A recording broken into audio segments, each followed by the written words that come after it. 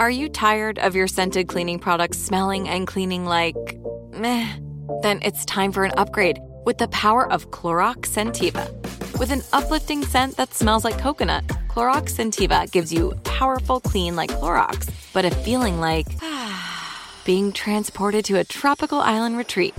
Imagine putting your phone on Do Not Disturb, tuning out all the constant, just the feeling of warm sand in between your toes and a fruity drink in your hand. The ones with the little umbrella. Refresh your home to feel like an all-inclusive vacation by getting Clorox Scentiva. Also available in grapefruit and lavender scents at a nearby retail store.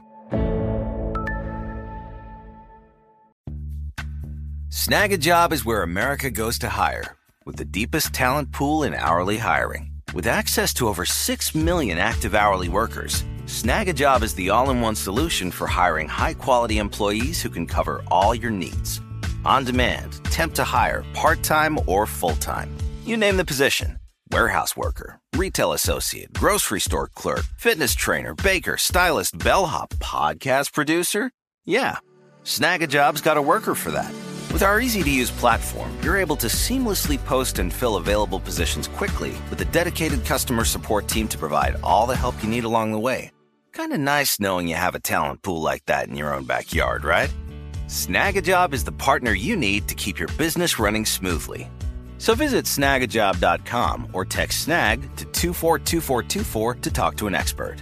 Snagajob.com, where America goes to hire. Like many of us, you might think identity theft will never happen to you. But consider this. There's a new identity theft victim every 3 seconds in the U.S. That's over 15 million people by the end of this year, equal to the populations of New York, Los Angeles, and Chicago combined.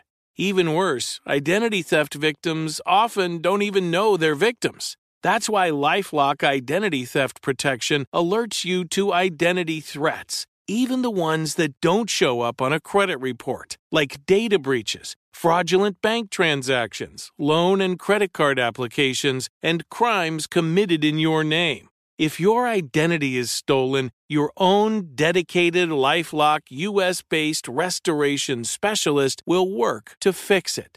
LifeLock protects you in ways that you simply can't on your own. Join now and save up to 25% your first year at LifeLock.com/iHeart. That's LifeLock.com/iHeart to save up to 25%.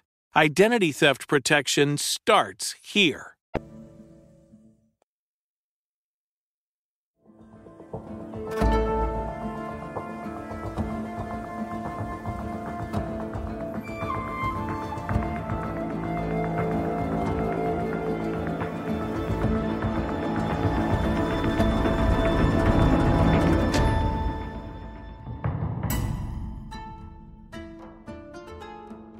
Hello, this is Let's Talk About Myths, baby, reading more of the epic Argonautica. I am Liv, your host, and the woman who is just really enjoying these readings of the Argonautica. I love that I'm able to have these readings for you all while I am on a much-needed real holiday.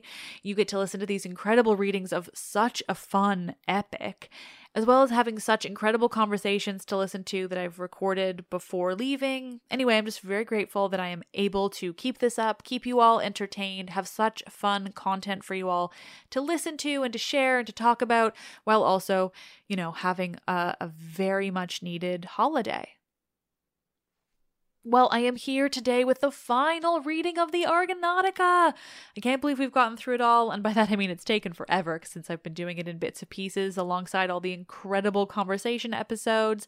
But book 4 has been one of the most enjoyable, so I'm thrilled that you all got to listen to it kind of back to back in a different way.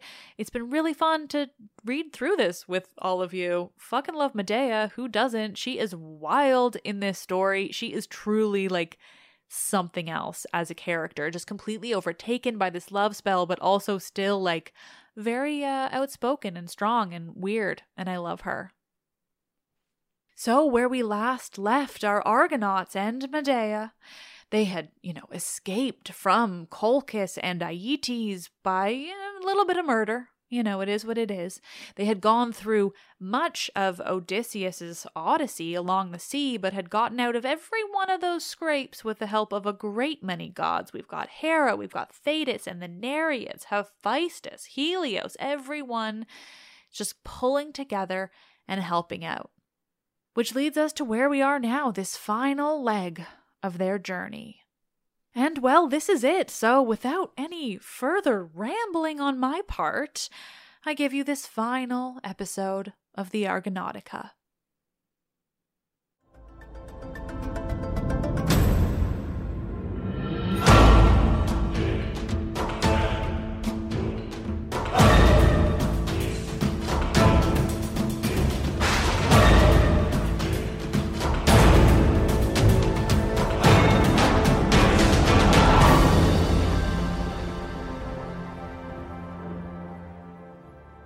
This is the Argonautica by Apollonius, translated by R.C. Seaton, Book 4, Part 3. Now dawn, returning with her beams divine, scattered the gloomy night through the sky, and the island beaches laughed out, and the paths over the plains far off, drenched with dew. And there was a din in the streets. The people were astir throughout the city, and far away the Colchians were astir at the bounds of the Isle of Macris. And straightway to them went Alcinous, by reason of his covenant, to declare his purpose concerning the maiden. And in his hand he held a golden staff, his staff of justice, whereby the people had righteous judgments meted out to them throughout the city. And with him in order due and arrayed in their harness of war went marching, band by band, the chiefs of the Phaeacians. And from the towers came forth the women in crowds to gaze upon the heroes, and the country folk came to meet them when they heard the news, for Hera had sent forth a true report. And one led the chosen ram of his flock, and another a heifer that had never toiled, and others set hard by jars of wine for mixing, and the smoke of sacrifice leapt up far away. And women bore fine linen, the fruit of much toil, as women will, and gifts of gold and varied ornaments as well, such as are brought to newly wedded brides. And they marveled when they saw the shapely forms and beauty of the gallant heroes, and among them the son of Aeagrus, oft beating the ground with gleaming sandal, to the time of his loud ringing lyre and song. And all the nymphs together, whenever he recalled the marriage, uplifted the lovely bridal chant.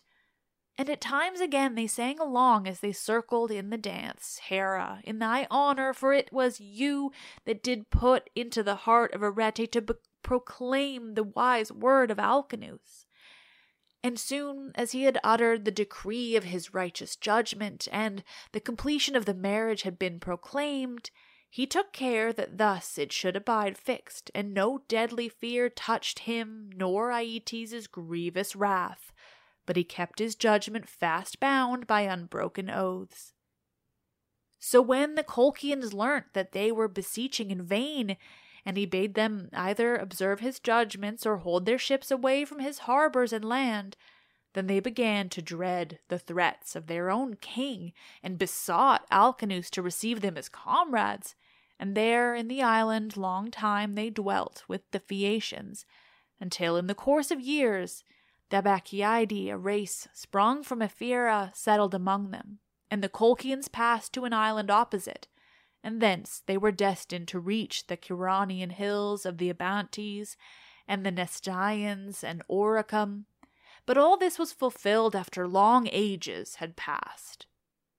And still the altars which Medea built on the spot, sacred to Apollo, god of shepherds, receive yearly sacrifices in honor of the Fates and the nymphs.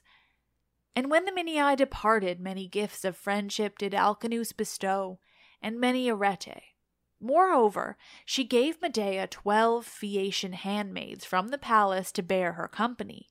And on the 7th day they left Drepane, and at dawn came a fresh breeze from Zeus, and onward they sped, borne along by the wind's breath. Howbeit not yet was it ordained for the heroes to set foot on Achaia until they had toiled even in the furthest bounds of Libya.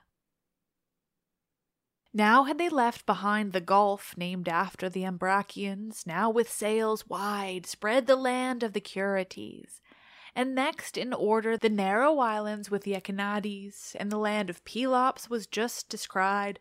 Even then a baleful blast of the north wind seized them in mid-course and swept them towards the Libyan Sea 9 nights and as many days, until they came far within Syrtis, wherefrom is no return for ships, when they are once forced into that gulf. For on every hand are shoals, on every hand masses of seaweed from the depths, and over them the light foam of the wave washes without noise.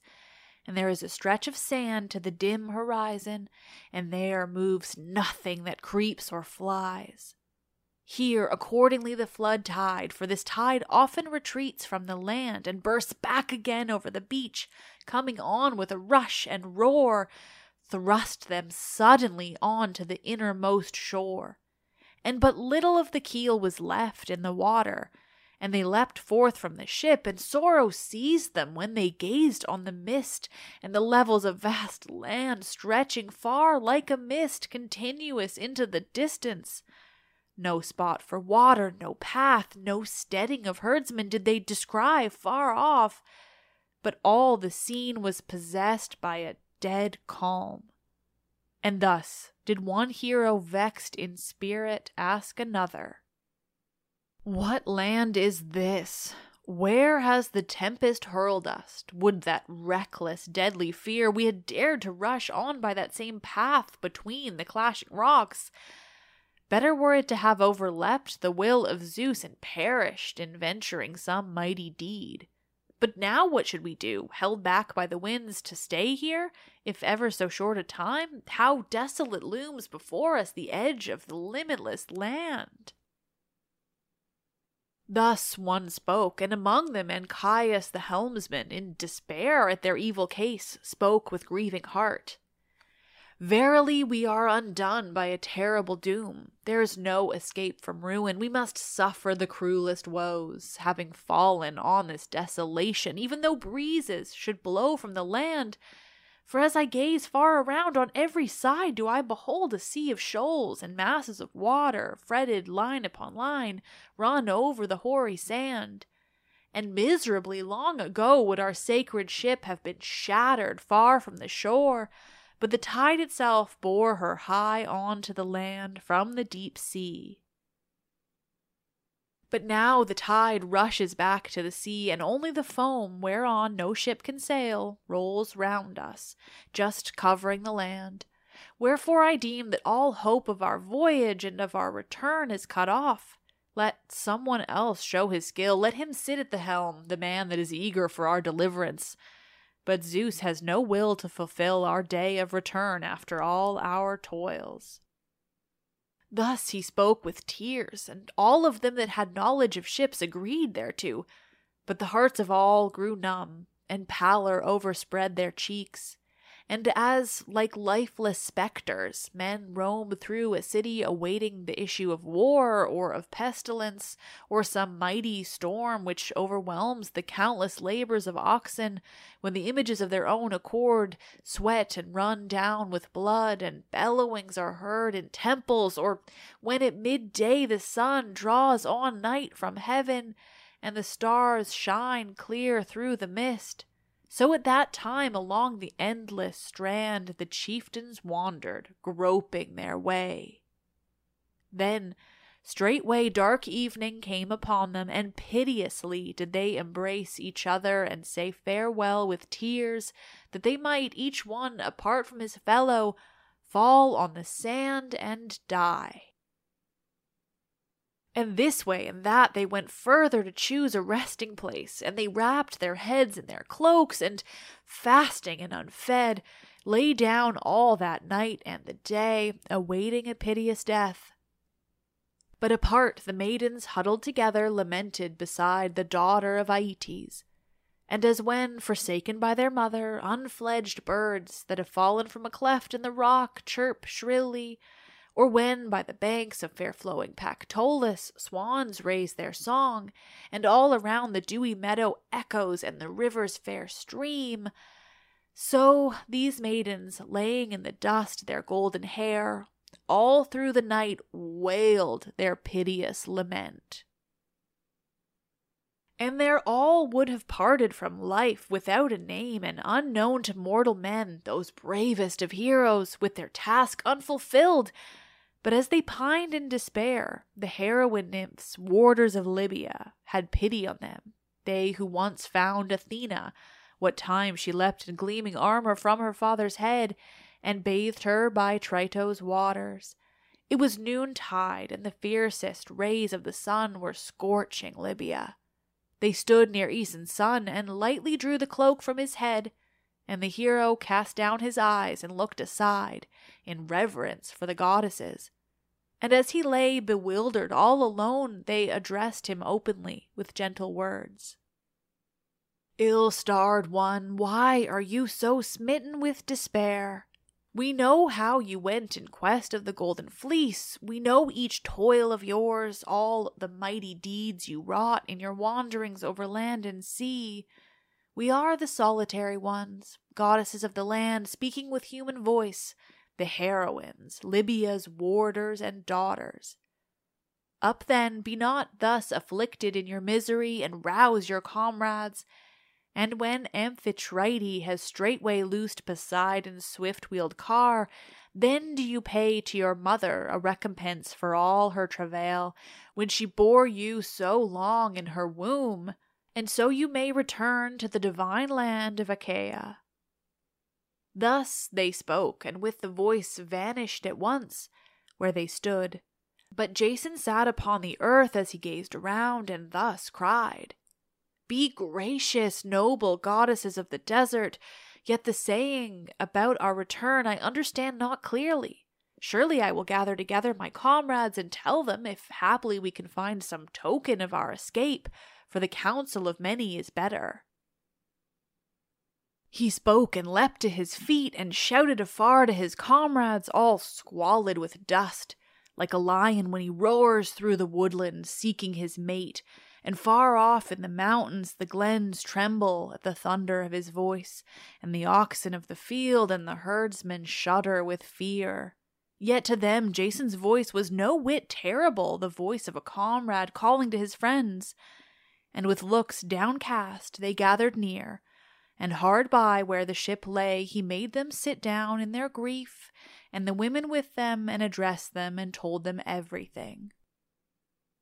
"Listen, friends, as I lay in my grief, 3 goddesses girded with goat skins from the neck downwards, round the back and waist, like maidens, stood over my head nigh at hand, and they uncovered me, drawing my cloak away with light hand, and they bade me rise up myself and go and rouse you, and pay to our mother a bounteous recompense for all her travail when she bare us so long in her womb, when Amphitrite shall have loosed Poseidon's swift-wheeled car.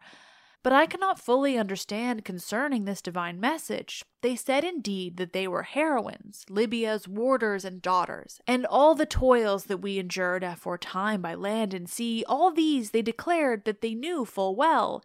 Then I saw them no more in their place, but a mist or cloud came between and hid them from my sight." Thus he spoke, and all marveled as they heard. Then was wrought for the Minyae the strangest of portents.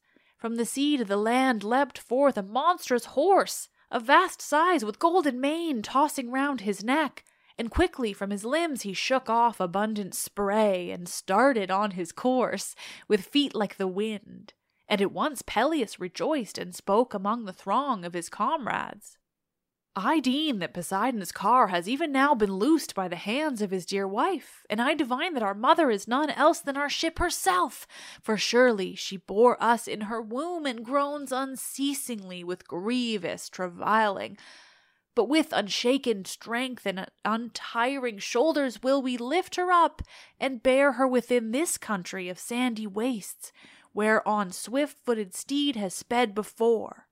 For he will not plunge beneath the earth, and his hoofprints, I ween, will point us to some bay above the sea." Thus he spoke, and the fit counsel pleased all.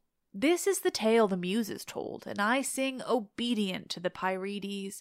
And this report have I heard most truly, that you, O mightiest far of the sons of kings, by your might and your valor over the desert sands of Libya, raised high aloft on your shoulders the ship, and all that you brought therein, and bore her 12 days and nights alike. Yet who could tell the pain and grief which they endured in that toil? Surely they were of the blood of the immortals. Such a task did they take on, constrained by necessity. How forward and how far they bore her gladly to the waters of the Tritonian lake! How they strode in and set her down from their stalwart shoulders! Then, like raging hounds, they rushed to search for a spring, for besides their suffering and anguish, a parching thirst lay upon them, and not in vain did they wander, but they came to the sacred plain where Ladon, the serpent of the land, till yesterday kept watch over the golden apples in the garden of Atlas. And all around the nymphs, the Hesperides, were busied, chanting their lovely song. But at that time, stricken by Heracles, he lay fallen by the trunk of the apple tree. Only by the tip of his tail was still writhing, but from his head down his dark spine he lay lifeless. And where the arrows had left in his blood the bitter gall of the Lernaean hydra, flies withered and died over the festering wounds. And close at hand the Hesperides, their white arms flung over their golden heads, lamented shrilly. And the heroes drew near suddenly, but the maidens at their quick approach at once became dust and earth where they stood. Orpheus marked the divine portent, and for his comrades addressed them in prayer. O divine ones, fair and kind, be gracious. O queens, whether you be numbered among the heavenly goddesses, or those beneath the earth, or be called the solitary nymphs, come, O nymph, sacred race of Oceanus, appear manifest to our longing eyes, and show us some spring of water from the rock, or some sacred flow gushing from the earth, goddesses, wherewith we may quench the thirst that burns us unceasingly. And if ever again we return in our voyaging to the Achaean land, then to you, among the first of goddesses, with willing hearts, will we bring countless gifts, libations, and banquets.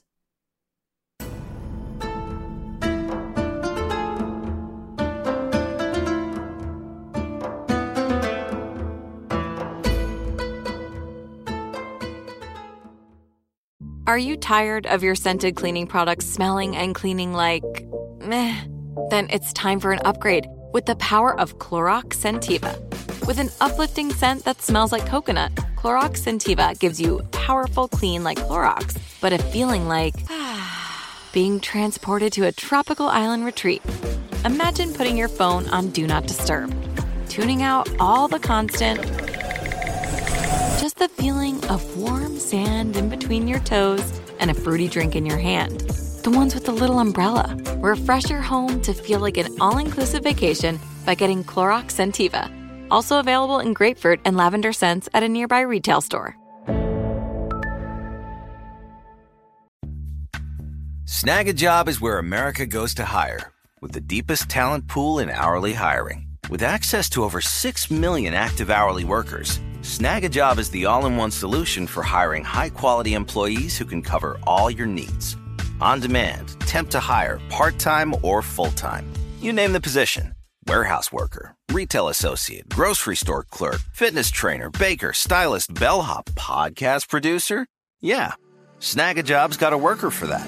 With our easy-to-use platform, you're able to seamlessly post and fill available positions quickly with a dedicated customer support team to provide all the help you need along the way.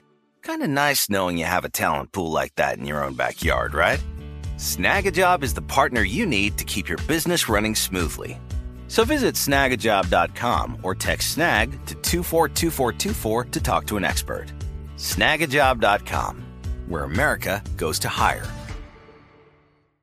Pacaso knows your vacation home is your best home. It's the place that brings family and friends together. It's where you're the best version of yourself. Picasso makes it easy to co-own a luxury vacation home in amazing locations. Listings start at $200K for 1/8 ownership. Picasso does the hard parts for you. Luxury furnishings, maintenance, billings, scheduling, and more. With a home management team that provides support before, during, and after your stay so you can focus on the relaxing, hosting, and making memories with family and friends. And you can resell on Picasso's marketplace anytime, historically for a 10% gain. With Picasso, you can stop saying someday and start building family traditions today in a vacation home you own and revisit time after time. Visit Picasso.com today to see thousands of luxury vacation home listings. That's PACASO.com.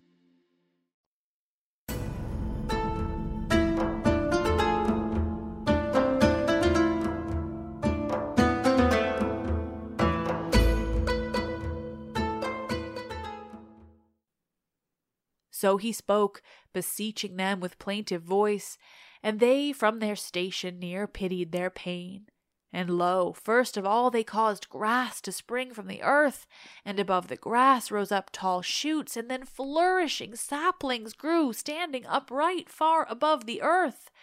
Hespere became a poplar, and Erythis an elm, and Aegle a willow's sacred trunk. And forth from these trees their forms looked out, as clear as they were before, a marvel exceeding great. And Aegle spoke with gentle words, answering their longing looks. Surely there has come hither a mighty succor to your toils, that most accursed man, who robbed our guardian serpent of life, and plucked the golden apples of the goddesses, and is gone, and has left bitter grief for us. For yesterday came a man most fell in wanton violence, most grim in form, and his eyes flashed beneath his scowling brow, a ruthless wretch. And he was clad in the skin of a monstrous lion of raw hide, untanned, and he bore a sturdy bow of olive, and a bow wherewith he shot and killed this monster here. So he too came as one traversing the land on foot, parched with thirst, and he rushed wildly through this spot, searching for water, but nowhere was he like to see it. Now here stood a rock near the Tritonian lake, and of his own device, or by the prompting of some god, he smote it below with his foot, and the water gushed out in full flow. And he, leaning both his hands and chest upon the ground, drank a huge draught from the rifted rock, until, stooping like a beast of the field, he had satisfied his mighty maw. Thus she spoke, and they gladly, with joyful steps, ran to the spot where Aegle had pointed out to them the spring, until they reached it. And as when earth-burrowing ants gather in swarms round a narrow cleft, or when flies, lighting upon a tiny drop of sweet honey, cluster round with insatiate eagerness, so at that time, huddled together, the Minii thronged about the spring from the rock, and thus with wet lips one cried to another in his delight.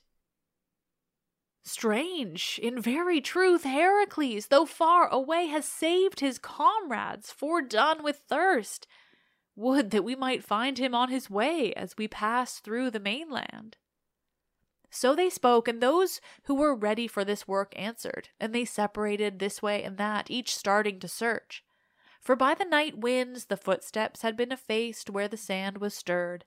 The two sons of Boreas started up, trusting in their wings, and Euphemus relying on his swift feet, and Lynceus to cast far his piercing eyes, and with them darted off Canthus the fifth. He was urged on by the doom of the gods and his own courage, that he might learn for certain from Heracles where he had left Polyphemus, son of Eilatus, for he was minded to question him on every point concerning his comrade.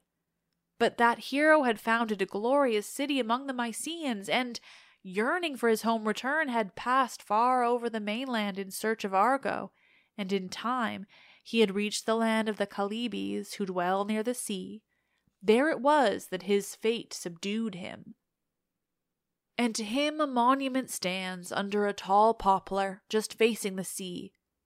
But that day Lynceus thought he saw Heracles all alone, far off, over the measureless land, as a man at the month's beginning sees, or thinks he sees, the moon through a bank of clouds, And he returned and told his comrades that no other searcher would find Heracles on his way, and they also came back, and swift-footed Euphemus and the twin sons of Thracian Boreas after a vain toil. But you, Canthus, the fates of death seized in Libya. On pasturing flocks did you light, and there followed a shepherd who, in defense of his own sheep, while you were leading them off to your comrades in their need, slew you by the cast of a stone, for he was no weakling, Caphaurus, the grandson of Lycorean Phoebus and the chaste maiden Acacalis, whom once Minos drove from home to dwell in Libya, his own daughter, when she was bearing the gods' heavy load, and she bore to Phoebus a glorious son, whom they call Amphithemis and Garamus, and Amphithemis wedded a Tritonian nymph, and she bore to him Nasamon and strong Caphaurus, who on that day in defending his sheep slew Canthus. But he escaped not the chieftain's avenging hands when they learned the deed he had done, and the Minii, when they knew it, afterwards took up the corpse and buried it in the earth, mourning, and the sheep they took with them. Thereupon, on the same day, a pitiless fate seized Mopsus too, son of Ampycus, and he escaped not a bitter doom by his prophesying, for there is no averting of death. Now there lay in the sand, avoiding the midday heat, a dread serpent, too sluggish of his own will to strike at an unwilling foe, nor yet would he dart full face at one that would shrink back. But into whatever of all living beings that life-giving earth sustains, that serpent once injects his black venom, his path to Hades becomes not so much as a cubit's length, not even if Paeon, if it is right for me to say this openly, should tend him, when his teeth have only grazed the skin. For when over Libya flew godlike Perseus, Eurymedon, for that name his mother called him, bearing to the king the Gorgon's head newly severed, all the drops of dark blood that fell to the earth produced a brood of those serpents. Now Mopsus stepped on the end of its spine, setting thereon the sole of his left foot, and it writhed round in pain and bit and tore the flesh between the shin and the muscles. And Medea and her handmaids fled in terror, but Canthus bravely felt the bleeding wound, for no excessive pain harassed him, poor wretch.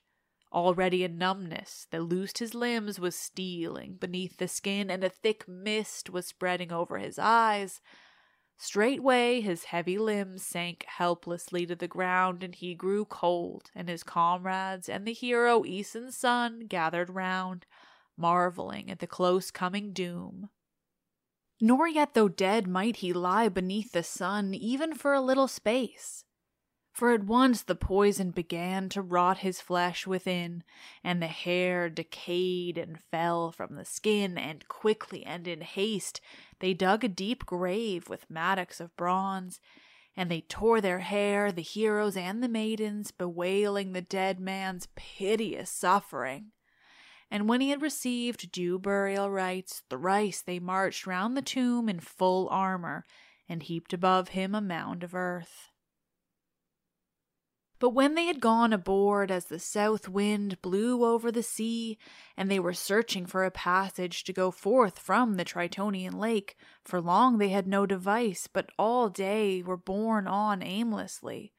And as a serpent goes writhing along his crooked path when the sun's fiercest rays scorch him, and with a hiss he turns his head to this side and that, and in his fury his eyes glow like sparks of fire, until he creeps to his lair through a cleft in the rock, so Argo, seeking an outlet from the lake, a fair way for ships, wandered for a long time.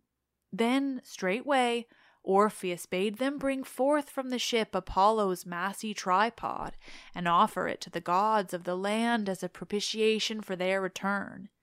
So they went forth and set Apollo's gift on the shore. Then before them stood, in the form of a youth, far-swaying Triton, and he lifted a clod from the earth and offered it as a stranger's gift, and thus spoke. Take it, friends, for no stranger's gift of great worth have I here by me now to place in the hands of those who beseech me. But if you are searching for a passage through the sea, as often is the need of men passing through a strange land, I will declare it, for my sire Poseidon has made me to be well versed in this sea, and I rule the shore if haply in your distant land you have ever heard of Eurypylus, born in Libya, the home of wild beasts. Thus he spoke, and readily Euphemus held out his hands toward the clod, and thus addressed him in reply. If, haply, hero, you know aught of Apis and the sea of Minos, tell us truly who ask it of you. For not of our will have we come hither, but by the stress of heavy storms have we touched the borders of this land, and have borne our ship aloft on our shoulders to the waters of this lake over the mainland, grievously burdened, and we know not where a passage shows itself for our course to the land of Pelops. So he spoke, and Triton stretched out his hand and showed afar the sea and the lake's deep mouth, and thus addressed them. That is the outlet to the sea, where the deep water lies unmoved and dark. On each side roll white breakers with shining crests, and the way between for your passage out is narrow. And that sea stretches out in the mist to the divine land of Pelops beyond Crete. But hold to the right when you have entered the swell of the sea from the lake, and steer your course hugging the land, as it trends to the north. But when the coast bends, falling away in the other direction, then your course is safely laid for you if you go straight forward from the projecting cape. But go in joy, and as for the labor, let there be no grieving that limbs in youthful vigor should still toil. He spoke with kindly counsel, and they at once went abroad, intent to come forth from the lake by the use of oars. And eagerly they sped on. Meanwhile Triton took up the mighty tripod, and they saw him enter the lake. But thereafter did no one mark how he vanished so near them along with the tripod. But their hearts were cheered, for that one of the blessed had met them in friendly guise. And they bade Aeson's son to offer him the choicest of the sheep, and when he had slain it, chant the hymn of praise. And straightway he chose in haste, and raising the victim, slew it over the stern, and prayed with these words. You God, who has manifested yourself on the borders of this land, whether the daughters born of the sea call you Triton, the great sea marvel, or Phoreus or Nereus, be gracious, and grant the return home dear to our hearts. He spoke, and cut the victim's throat over the water, and cast it from the stern. And the god rose up from the depths in form such as he really was.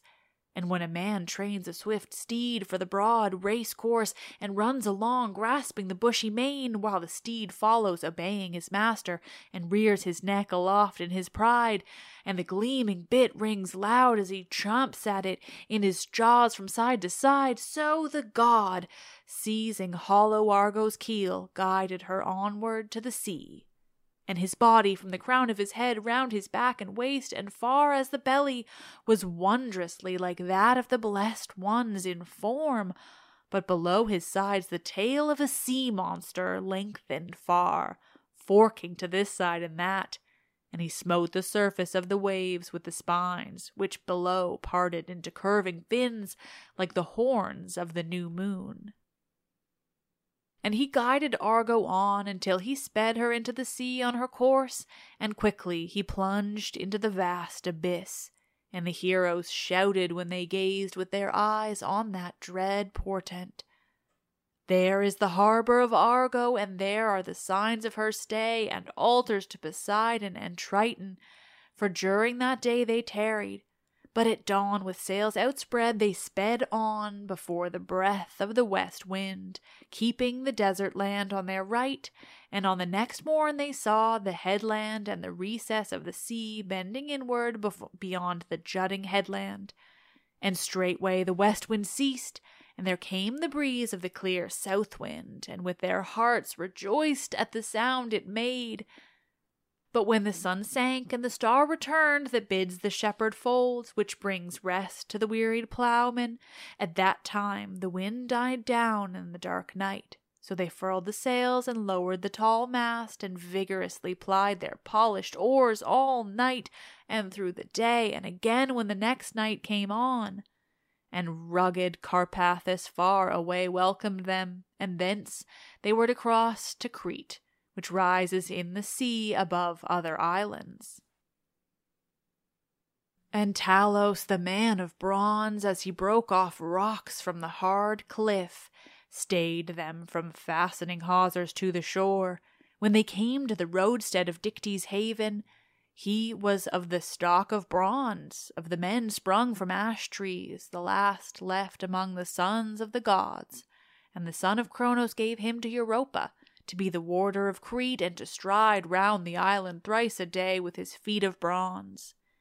Now in all the rest of his body and limbs was he fashioned of bronze and invulnerable, but beneath the sinew by his ankle was a blood-red vein, and this, with its issues of life and death, was covered by a thin skin. So the heroes, though outworn with toil, quickly backed their ship from the land in sore dismay. And now far from Crete would they have been borne in wretched plight, distressed both by thirst and pain, had not Medea addressed them as they turned away. Listen to me, for I deem that I alone can subdue for you that man, whoever he be, even though his frame be of bronze throughout, unless his life too is everlasting. But be ready to keep your ship here beyond the cast of his stones, till he yield the victory to me.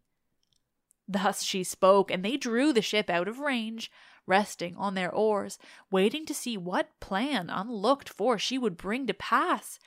And she, holding the fold of her purple robe over her cheeks on each side, mounted on the deck, and Aeson's son took her hand in his, and guided her way along the thwarts. And with songs did she propitiate and invoke the death spirits, devourers of life, the swift hounds of Hades, who, hovering through all the air, swoop down on the living. Kneeling in supplication, thrice she called on them with songs, and thrice with prayers, and, shaping her soul to mischief, with her hostile glance she bewitched the eyes of Talos, the man of bronze, and her teeth gnashed bitter wrath against him, and she sent forth baneful phantoms in the frenzy of her rage. Father Zeus, surely great wonder rises in mind, seeing that dire destruction meets us not from disease and wounds alone, but lo, even from afar, may be, it tortures us. So Talos, for all his frame of bronze, yielded the victory to the might of Medea the sorceress, and he was heaving massy rocks to stay them from reaching the haven. He grazed his ankle on a pointed crag, and the ichor gushed forth like melted lead. And not long thereafter did he stand towering on the jutting cliff. But even as some huge pine high up on the mountains, which woodmen have left half hewn through by their sharp axes when they returned from the forest, at first it shivers in the wind by night, then at last snaps at the stump and crashes down. So Talos for a while stood on his tireless feet, swaying to and fro, when at last, all strengthless, fell with a mighty thud. For that night there in Crete the heroes lay. Then, just as dawn was growing bright, they built a shrine to Minoan Athena, and drew water and went aboard, so that first of all they might by rowing pass beyond Salmone's height. But straightway as they sped over the wide Cretan sea, night scared them, that night which they name the pall of darkness. The stars pierced not that fatal night, nor the beams of the moon, but black chaos descended from heaven, or haply some other darkness came rising from the nethermost depths. And the heroes, whether they drifted in Hades or on the waters, knew not one whit, but they committed their return to the sea in helpless doubt whither it was bearing them. But Jason raised his hands and cried to Phoebus with mighty voice, calling on him to save them, and the tears ran down in his distress. And often did he promise to bring countless offerings to Pytho, to Amyclae, and to Ortygia, and quickly, O son of Leto, swift to hear, did you come down from heaven to the Melantian rocks which lie there in the sea. Then, darting upon one of the twin peaks, you did raise aloft in your right hand your golden bow, and the bow flashed a dazzling gleam all round. And to their sight appeared a small island of the Sporades, over against the tiny isle of Hyperus, and there they cast anchor and stayed. And straightway dawn arose and gave them light, and they made for Apollo a glorious abode in a shady wood and a shady altar, calling on Phoebus the Gleamer, because of the gleam far seen, and that bare island they called Anaphe. For that Phoebus had revealed it to men sore bewildered, and they sacrificed all that men could provide for sacrifice on a desolate strand, wherefore, when Medea's Phaeacian handmaids saw them pouring water for libations on the burning brands, they could no longer restrain laughter within their bosoms, for that even they had seen oxen in plenty slain in the halls of Alcinous. And the heroes delighted in the jest and attacked them with taunting words, and merry railing and contention flung to and fro were kindled among them. And from that spot of the heroes such scoffs do the women fling at the men in that island whenever they propitiate with sacrifices Apollo the gleaming god, the warder of Anaphe. But when they had loosed the hawsers thence in fair weather, then Euphemus bethought him of a dream of the night, reverencing the glorious son of Maia. For it seemed to him that the god-given clod of earth held in his palm close to his breast was being suckled by white streams of milk, and that from it, little though it was, grew a woman like a virgin, and he, overcome by strong desire, lay with her in love's embrace. And united with her, he pitied her, as though she were a maiden whom he was feeding with his own milk. But she comforted him with gentle words. Daughter of Triton am I, dear friend, and nurse of your children, no maiden. Triton and Libya are my parents, but restore me to the daughters of Nereus to dwell in the sea near Anaphe. I shall return again to the light of the sun to prepare a home for your descendants. Of this he stored in his heart a memory, and declared it to Aeson's son, and Jason pondered a prophecy of the far darter, and lifted up his voice and said, My friend, great and glorious renown has fallen to your lot, for of this clod, when you have cast it into the sea, the gods will make an island, where your children's children shall dwell, for Triton gave this to you as a stranger's gift from the Libyan mainland. None other of the immortals it was than he that gave you this when he met you. Thus he spoke, and Euphemus made not vain the answer of Aeson's son, but cheered by the prophecy he cast the clod into the depths.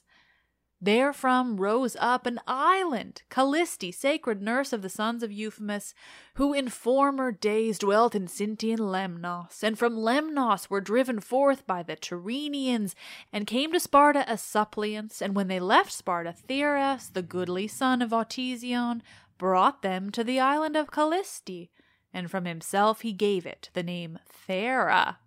But this befell after the days of Euphemus. And thence they steadily left behind long leagues of sea, and strayed on the beach of Aegina, and at once they contended in innocent strife about the fetching of water, who first should draw it and reach the ship, for both their need and the ceaseless breeze urged them on. There even to this day do the youths of the Myrmidons take up on their shoulders full brimming jars, and with swift feet strive for victory in the race. Be gracious, race of blessed chieftains, and may these songs year after year be sweeter to sing among men. For now I have come to the glorious end of your toils, for no adventure befell you as you came home from Aegina, and no tempest of winds opposed you. But quietly did you skirt the Cecropian land, and Aulis inside of Euboea, and the Opuntian cities of the Locrians, and gladly did you step forth upon the beach of Pagasai.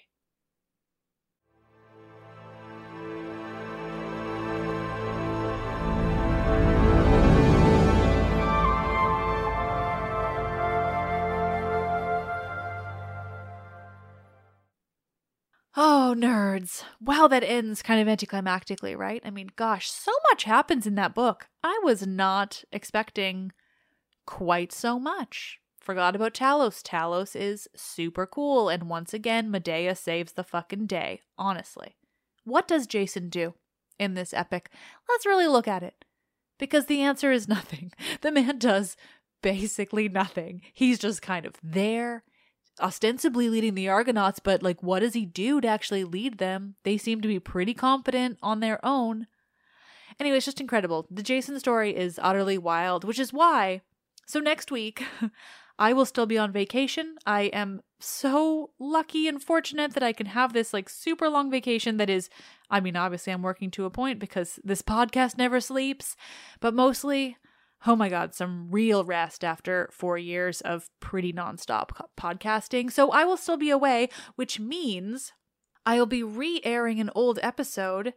And what better of an episode to re-air after reading this whole Argonautica where nobody could do anything without Medea.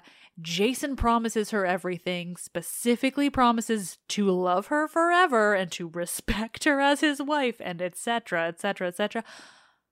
How better to follow up a series of episodes like this than with fucking Medea?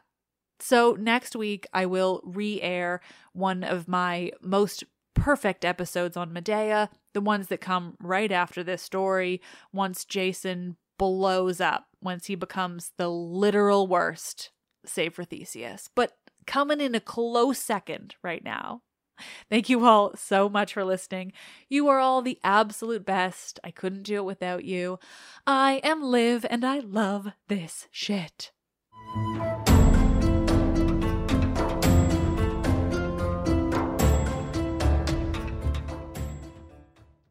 Are you tired of your scented cleaning products smelling and cleaning like meh?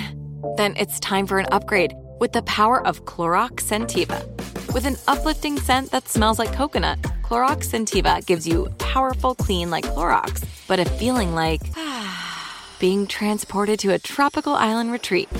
Imagine putting your phone on Do Not Disturb, tuning out all the constant, just the feeling of warm sand in between your toes and a fruity drink in your hand. The ones with the little umbrella. Refresh your home to feel like an all-inclusive vacation by getting Clorox Scentiva. Also available in grapefruit and lavender scents at a nearby retail store. Snag a Job is where America goes to hire, with the deepest talent pool in hourly hiring. With access to over 6 million active hourly workers, Snag a Job is the all-in-one solution for hiring high-quality employees who can cover all your needs. On demand, temp to hire, part-time or full-time. You name the position. Warehouse worker, retail associate, grocery store clerk, fitness trainer, baker, stylist, bellhop, podcast producer. Yeah, Snag a Job's got a worker for that. With our easy-to-use platform, you're able to seamlessly post and fill available positions quickly with a dedicated customer support team to provide all the help you need along the way. Kind of nice knowing you have a talent pool like that in your own backyard, right? Snag a Job is the partner you need to keep your business running smoothly. So visit snagajob.com or text snag to 242424 to talk to an expert. Snagajob.com, where America goes to hire. Pacaso knows your vacation home is your best home. It's the place that brings family and friends together. It's where you're the best version of yourself.